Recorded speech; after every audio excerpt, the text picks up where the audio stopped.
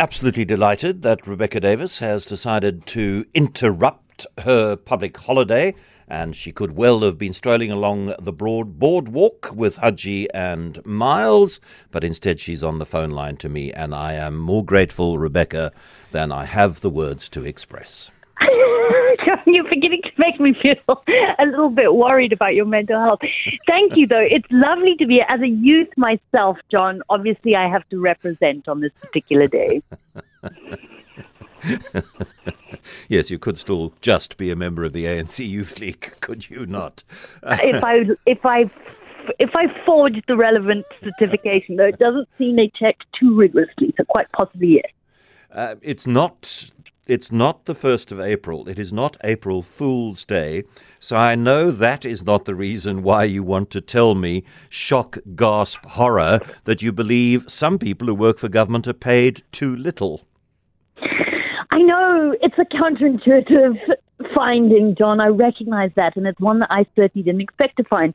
So I started looking into the question of executive pay in government. So I'm talking the CEOs of various government agencies, state-owned enterprises, etc., whose salaries have for quite a while been the subject of sort of concern and ridicule in some quarters.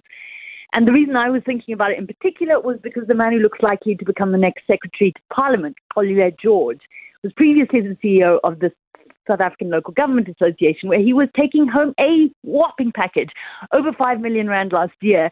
And so the concerns have been that he will expect the same salary package at Parliament, and that if he's willing to take a cut, it might in some way be suspicious, which is a topic for another day. I think that's an odd assumption. But it got me wondering how standard those kind of packages were, and the full research that I undertook will be published in the Daily Maverick weekly newspaper this weekend, DM168. But suffice it to say, there are some shockers. I mean, one that has been well publicized before is the CEO of the Road Traffic Management Corporation, right? Makosini Msibi, who took home almost 9.5 million rand last year. John, let me cut to the chase.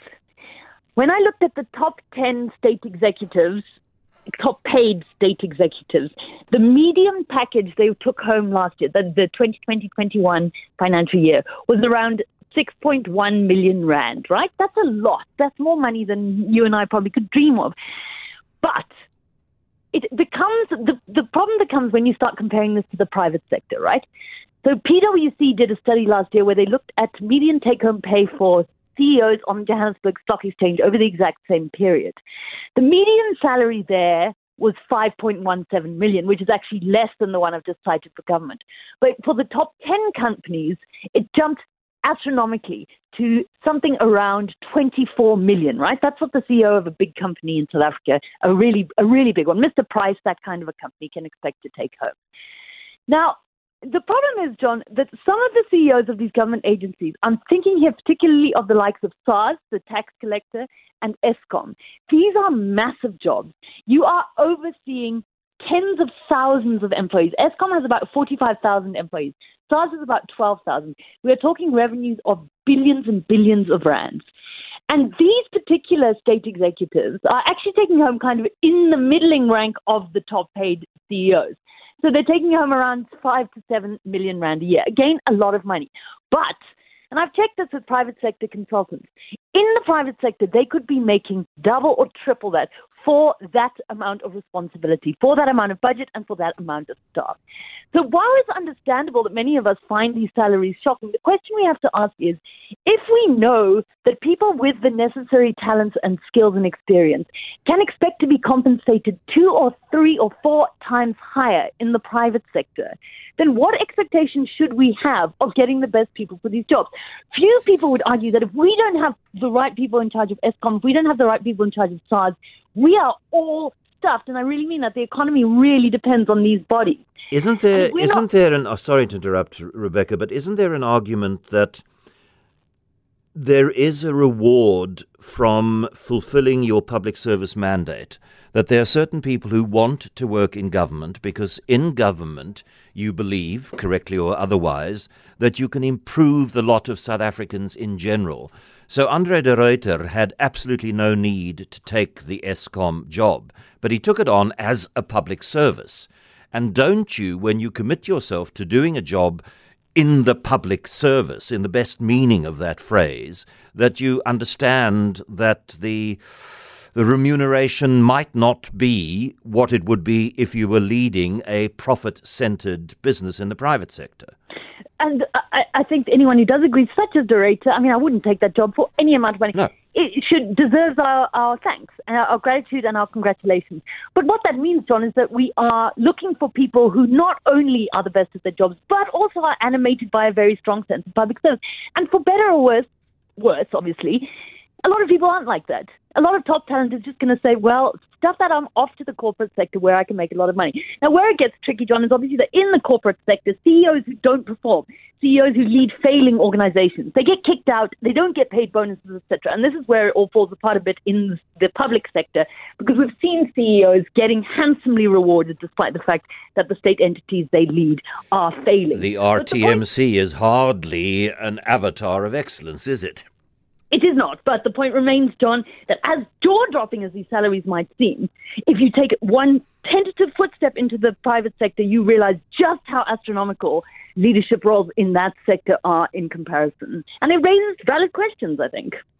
It does, and there are, of course, debates to be had about whether the CEOs who get those obscenely high salaries in the private sector genuinely deserve them. To what extent does the CEO-ness of them contribute to a company's good fortunes as opposed to global events like a commodities boom cycle returning, So it is a debate which I don't think is going to be settled comprehensively one way or t'other in a while.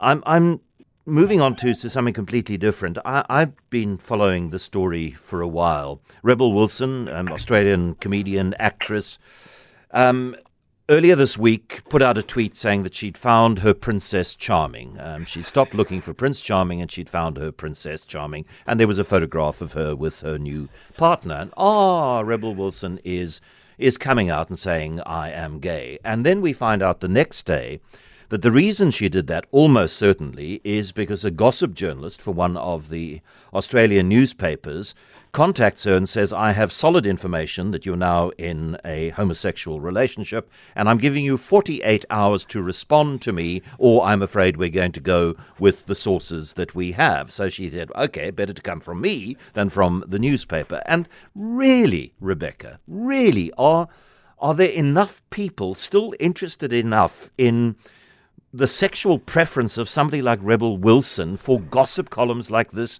to exist? I was very cross about it. I was kind of flabbergasted by it as well, John. I mean, it really did cast Rebel Wilson, kind of heartwarming, I think it was Instagram post actually, in a totally new light. There'd already been some skepticism, by the way. I had a friend suggest that maybe she was coming out at this exact point because it was Pride Month as some kind of publicity stunt. It seemed like a bit excessive thing to do for a few likes.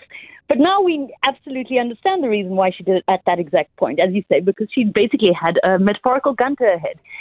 So there are a few things that I find really strange about this. The first is that the newspaper in question, the Australian newspaper, was not some, disreputable tabloid. It was the Sydney Morning Herald, which is one of the country's most prestigious mainstream newspapers. And unfortunately, it doesn't help that that same newspaper turns out has this kind of dreadful history, including in the 70s, printing the names and telephone numbers and addresses of everyone who went to a gay pride march. So they're already on kind of shaky ground for people with long historical memories. But it's interesting that I read a Guardian column on the topic this week in which the author, who has teenage children in the UK, claimed that her teenage children literally do not understand the meaning of to out as a verb, as in to tell the world that someone else is gay or about their sexual orientation on their behalf. She says that thought is inconceivable to the younger generation because they cannot understand the circumstances under which someone would not just come out with that themselves. Why on earth somebody would do that on your behalf? That's kind of a lovely, heartwarming thought. I'm pretty sure it would not be the case everywhere in the world. I mean, it clearly isn't, as judging by the Rebel Wilson situation itself. But it does make one think that there's hope for the future. All in all, it's just a throwback. It feels so archaic to a terrible time in which, the the idea that a celebrity could be revealed. You know, we still see it sometimes in the phrase openly gay or openly homosexual, as if the natural state of affairs is to be living in some kind of state of shame and stigma. It is a terrible, archaic remnant of that time, which is why I think it gave so many of us such a profoundly icky feeling.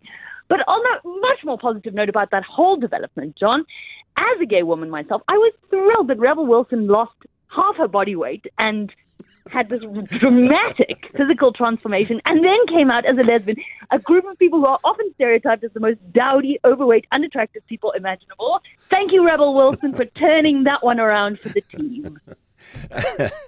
And it's a public holiday and it's Youth Day, so let's talk about Tamagotchi youth, Tamagotchi kids. Tamagotchi kids, intriguing concept. Tamagotchis, of course, were those little Japanese pets in the 90s, tiny little things you could have on your keychain, and they provided you almost nothing in the way of value add to your life other than beeping occasionally when you had to give them a digital pellet. The average lifespan for Tamagotchis, I discovered, was 12 days. John, I had one very delayed in university, and I got so enraged by its beeping that I ran it over with a car because that was the only way to shut it up. I'm probably not one of you actually put it under the wheels of the car and deliberately rode over it. It wouldn't shut up, John. I realized this is not speaking well of me. You could have taken its battery out, couldn't you? Do they have batteries? Could not. And, you know, they're all welded together. I mean, probably. But obviously I was also angry with it. Point is, I'm obviously not the right person for this future.